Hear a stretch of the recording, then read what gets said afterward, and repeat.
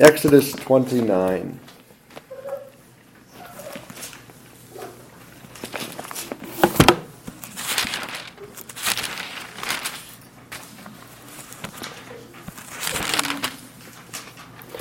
So verse 1, "This is what you shall do to them to consecrate them for ministering to me as priests."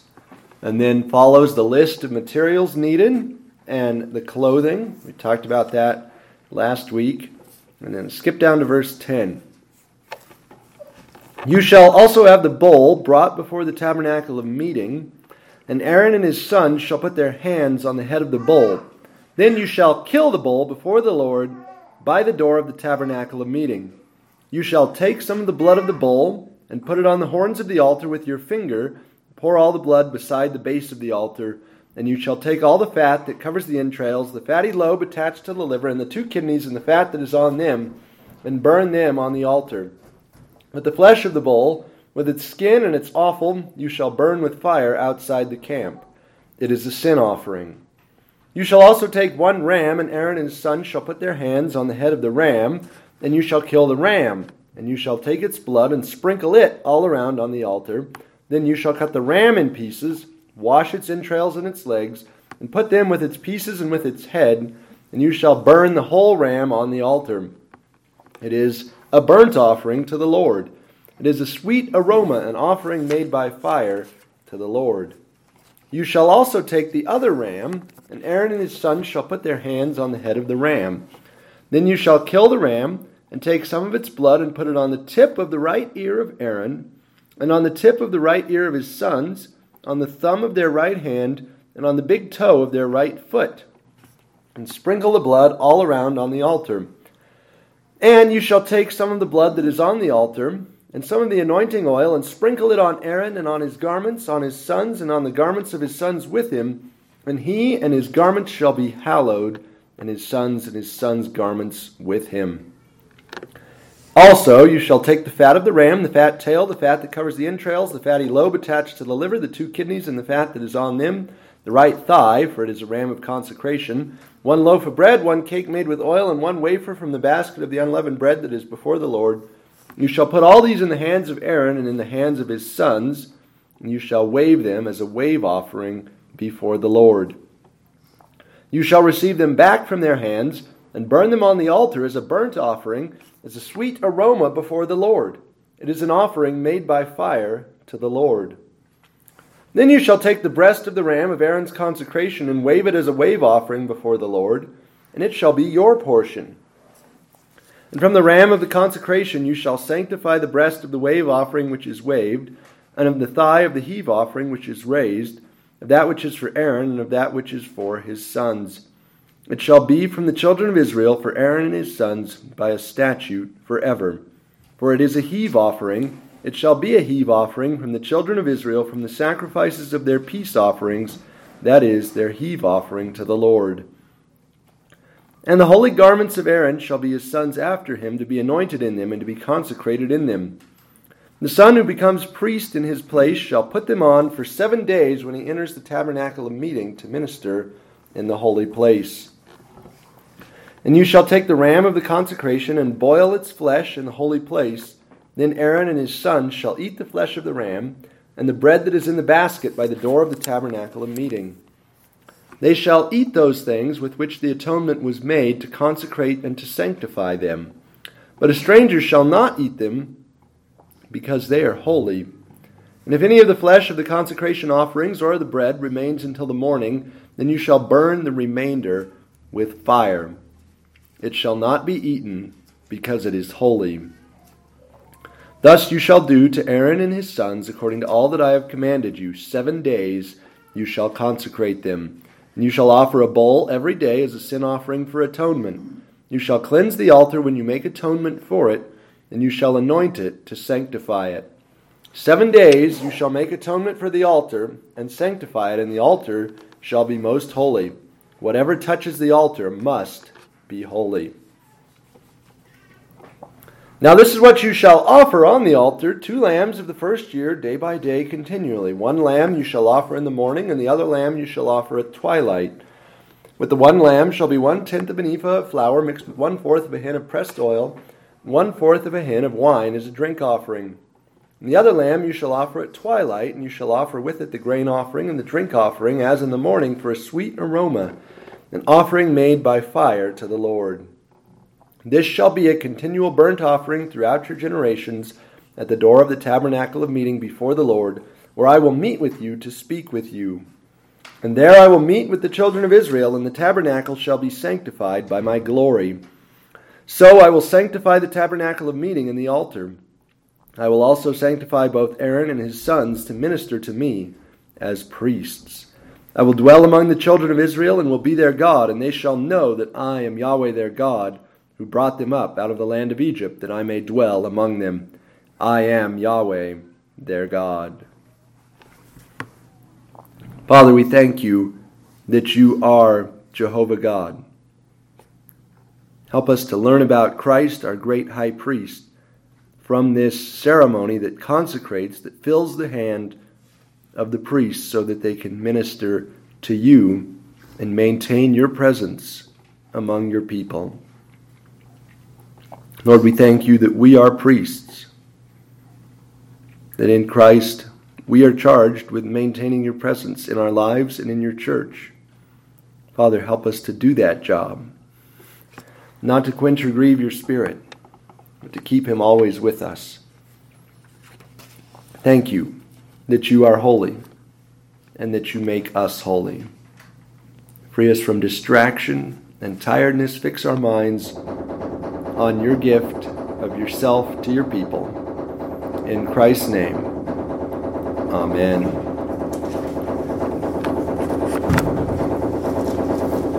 So as we saw last week, the main category is not ordination. The main category with which to look at this chapter is not the category of ordination, but the category of consecration.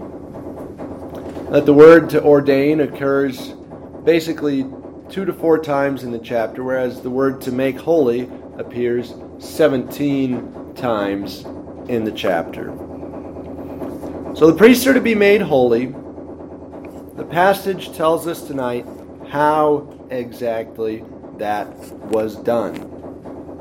The priests in the altar were set apart for the work of maintaining God's presence through sacrificial blood and through the holy anointing oil.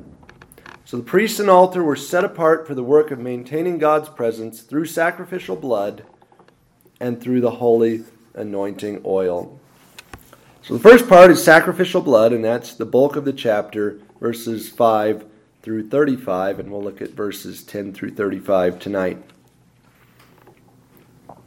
What are these offerings? Well, there's 3 offerings that are mentioned here. 1 bull, 2 rams. The first bull is a sin offering.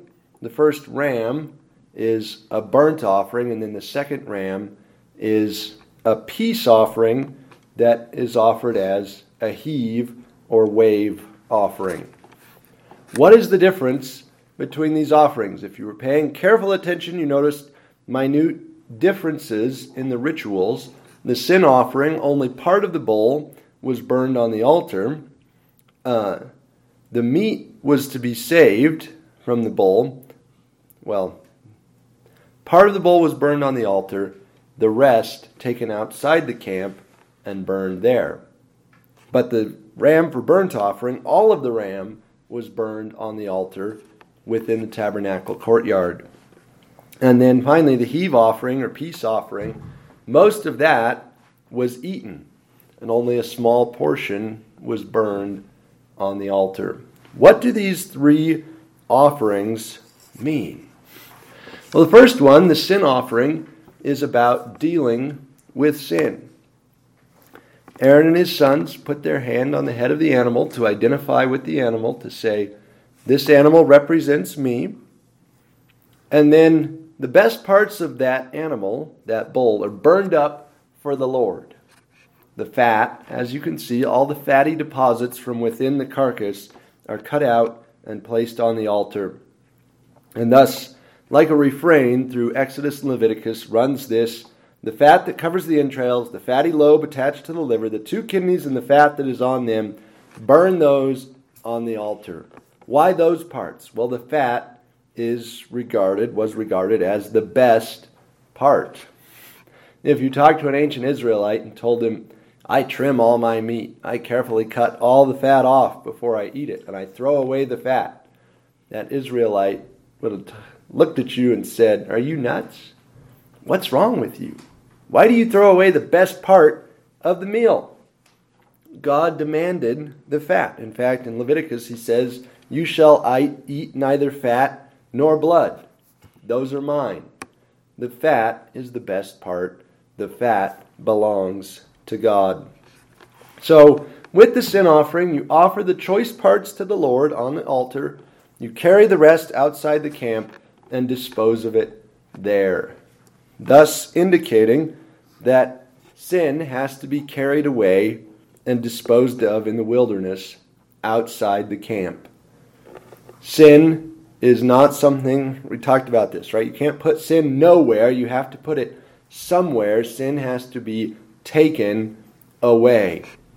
You can't just dump off your sin and leave it somewhere. Someone has to lift that burden of the sin and haul it away. So carrying the chunks of dead bull outside the camp and burning them there indicates very graphically the taking away of sin, separating the sin from Aaron and his sons and disposing of it. The second offering, the first ram, Aaron and his sons once again put their hands on the head, and then the whole animal is burned on the altar. It's a whole burnt offering, a way of saying, God, I belong entirely to you. I don't partially belong to you, but rather every part of me is yours, just as every part of this ram is burned up and thus given to you. So the sin offering, in terms of our order of worship today, corresponds to our confession of sin, where we come into God's presence and admit our sinfulness. The burnt offering corresponds to our time of dedication, especially the offering that we give in worship to this day. It's a way of saying, Lord, all of me belongs to you. Now it may feel, and is very different in one sense, in formal terms, to drop a check into a basket compared to burning up an entire ram on a giant bronze altar. But the meaning is the same. It is a burnt offering, a way of saying, I am all yours. Not just part of me, but all of me. So the priest's sin is dealt with the sin offering. The burnt offering consecrates them to God for his service. And then the second ram, Aaron and his sons also identify with it. They are marked with its blood on their extremities, the right ear, the thumb of the right hand, the big toe of the right foot, to say, we're covering you from top to toe. From the top of your head, the most extreme part of your head, which is the tip of the ear, to the most extreme part of your foot, the tip of your toe, and also out at the end of your arm, your thumb, we have marked all of those extremities. The blood covers you. And then Aaron has to take the choice parts, the fat tail, the fat that covers the entrails, the fatty lobe of the liver, the 2 kidneys, and the fat that is on them, and he waves those before the Lord. And scholars are still not sure exactly what that was. Did he go side to side or up and down? There's different debates, different positions on what kind of waving it was. The King James translation, and New King James, reflects the idea that went up and down, which is why it's called a heave offering. Most other translations now have gone to wave offering, and the idea that it went back and forth. The basic idea is that you are presenting this to God for his inspection and saying, Lord, it's yours, and then you receive them back.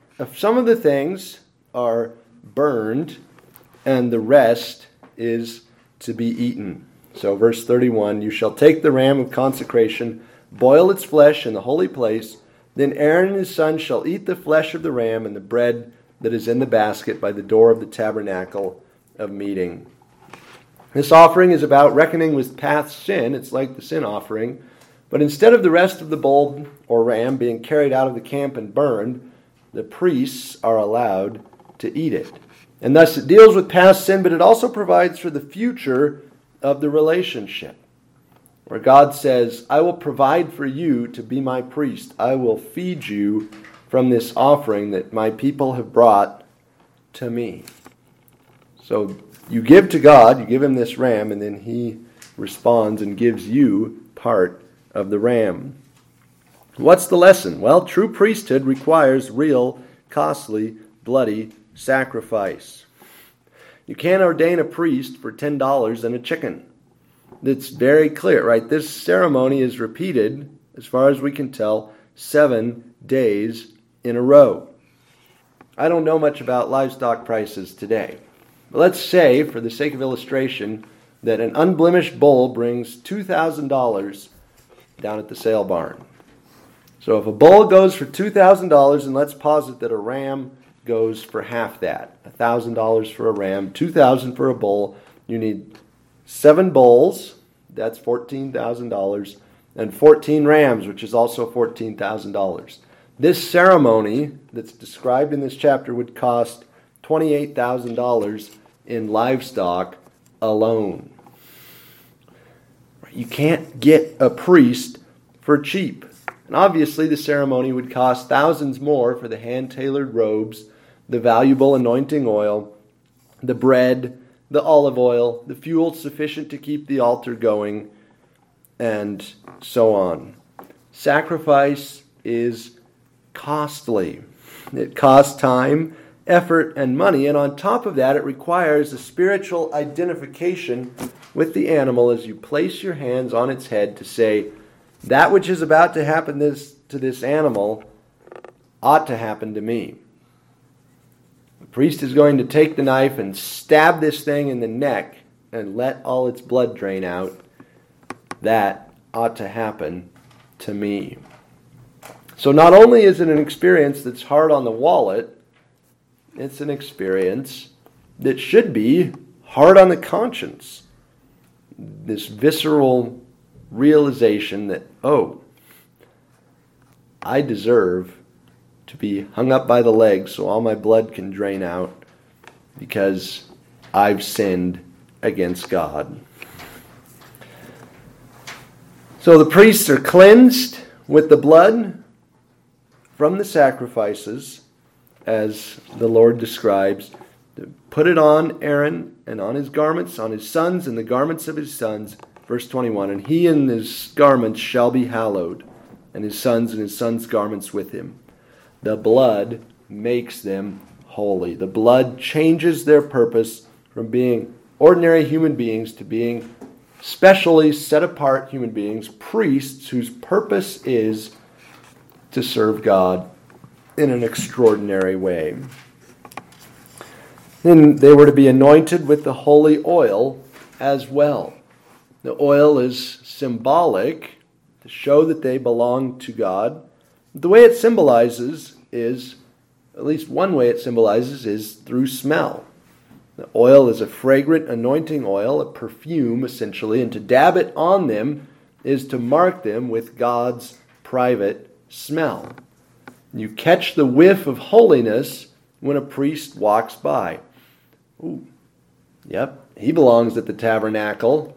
I can just tell by the smell of the anointing oil on his garments. Smelling like Yahweh's private scent signifies that you are set apart for Yahweh's private purposes.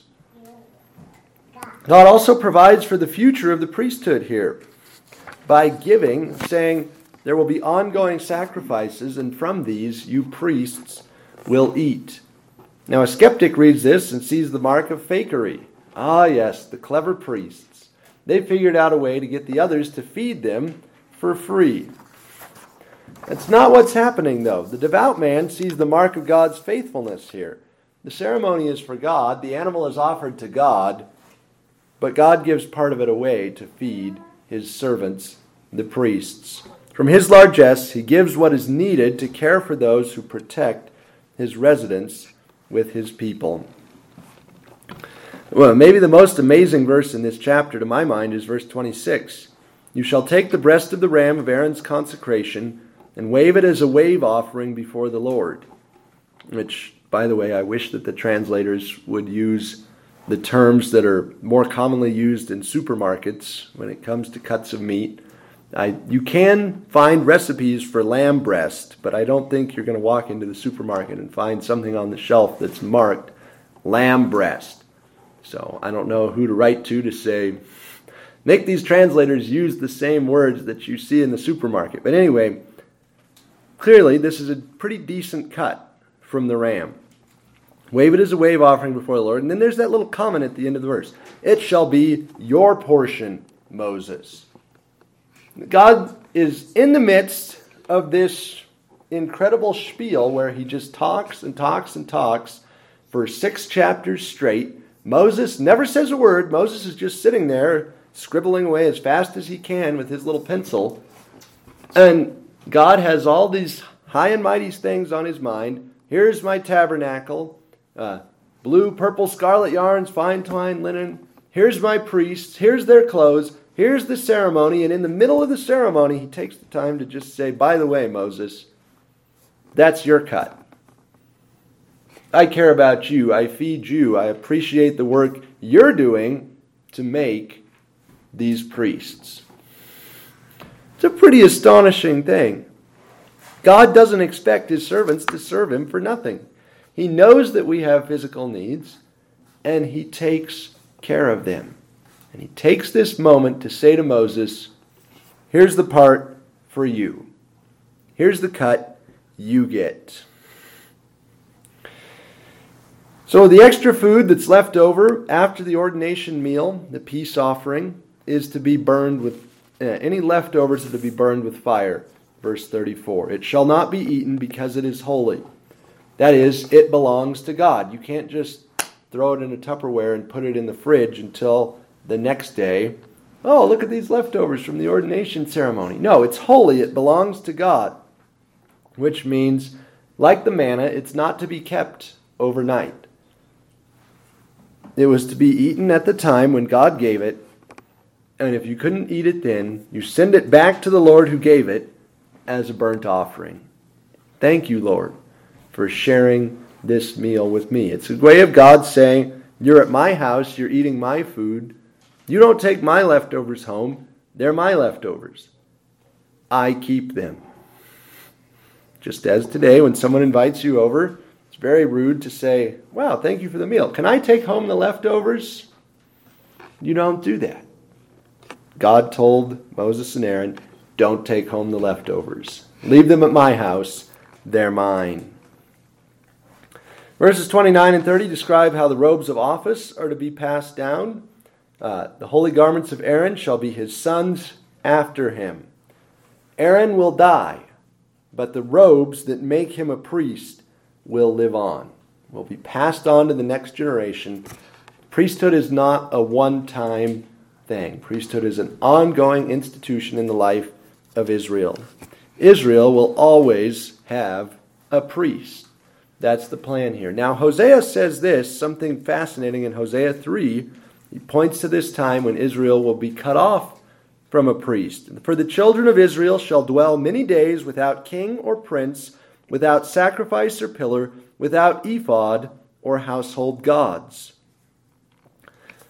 Hosea says there is a punishment coming on the sinful nation, which is that there will be no sacrifice, no ephod. They will not have priestly work in their midst. But then he adds, afterward the children of Israel shall return and seek the Lord their God and David their king, and they shall come in fear to the Lord and to his goodness in the latter days. Now that second verse doesn't say anything about there being a priest in the latter days. But we should understand, we in fact do understand, that when David the king is restored, he will serve as a priest too, which is of course exactly what the New Testament says, that Christ is our king and our priest. Hence the enigmatic note in 2 Samuel 8 that David's sons were priests. The narrator just throws that out and moves on. It's a hint to us that David's greater son, the Lord Jesus, will be the great and perfect high priest. So the robes of office are passed down. God provides for the ongoing role of the priest by feeding them, by giving them the holy clothing that they need. Then this ceremony is to be performed for 7 days. Verse 35, thus shall you do to Aaron and his sons, 7 days you shall consecrate them. It took 7 days to create the world. It takes 7 days for the new creation act of making priests who will superintend and preserve God's dwelling among his people. There's 2 verses then on how to consecrate the altar. The altar, too, must be holy in order to serve its function within the tabernacle. You shall offer a bull every day, cleanse the altar with the blood of that bull. 7 days you shall make atonement for the altar and sanctify it. The altar is polluted by sin.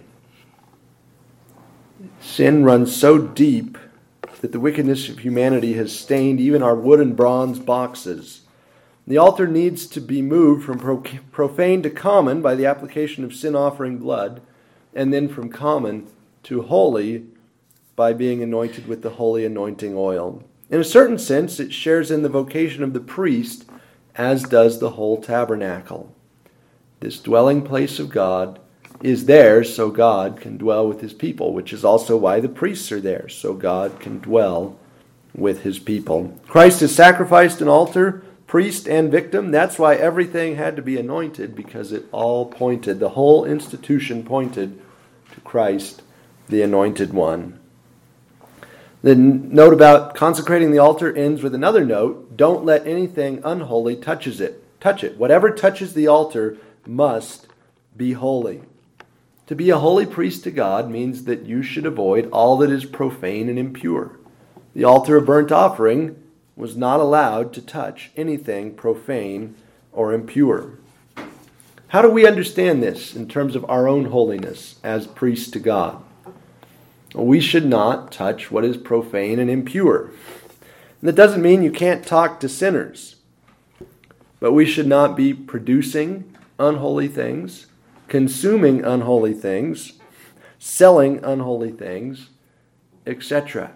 Now, natural physical substances are not unholy. What is unholy is sin. And there's sinful ways of handling money and sexuality and stuff, right? Fencing stolen goods. That's a profane action. There's nothing profane about a car. But a stolen car is unholy. And for you to participate in the supply chain of selling or buying that stolen car is an unholy action. That is touching unholiness. That was forbidden for the altar. It's also forbidden for the priests. So Moses is telling us, God is telling us, you're a kingdom of priests and a holy nation. Don't get involved in sin at any point along the chain. Don't look at the natural substances of the world and say, oh, that's sinful. But do recognize that sin can taint and does taint anything that people use for sin or anything that is involved in being sinned with. If you're involved in the sin, you're violating your priesthood. Well, remember we talked last week about all ordination is for a specific calling. There's no ordination without a definite call. What is the definite call of the priest? Well, it's summed up here at the end of chapter 29 in 4 major things. The first thing the priest and altar are for is to offer the daily burnt offering. And that daily burnt offering is described: lamb in the morning, lamb in the evening, 365 days a year. God's people are rededicated to God consistently, morning by morning, evening by evening, day by day. The positive interpretation of this action is that God has provided for his people forever in an ongoing act of worship that continuously rededicates Israel to him and his service as that lamb is burned up, and then another one is burned up that night, and a next one the next morning. God says, you are my people, you belong to me, you belong entirely to me. This daily burnt offering says so. The negative interpretation of the daily burnt offering is found in the book of Hebrews. And that negative interpretation is simply that this offering didn't actually work.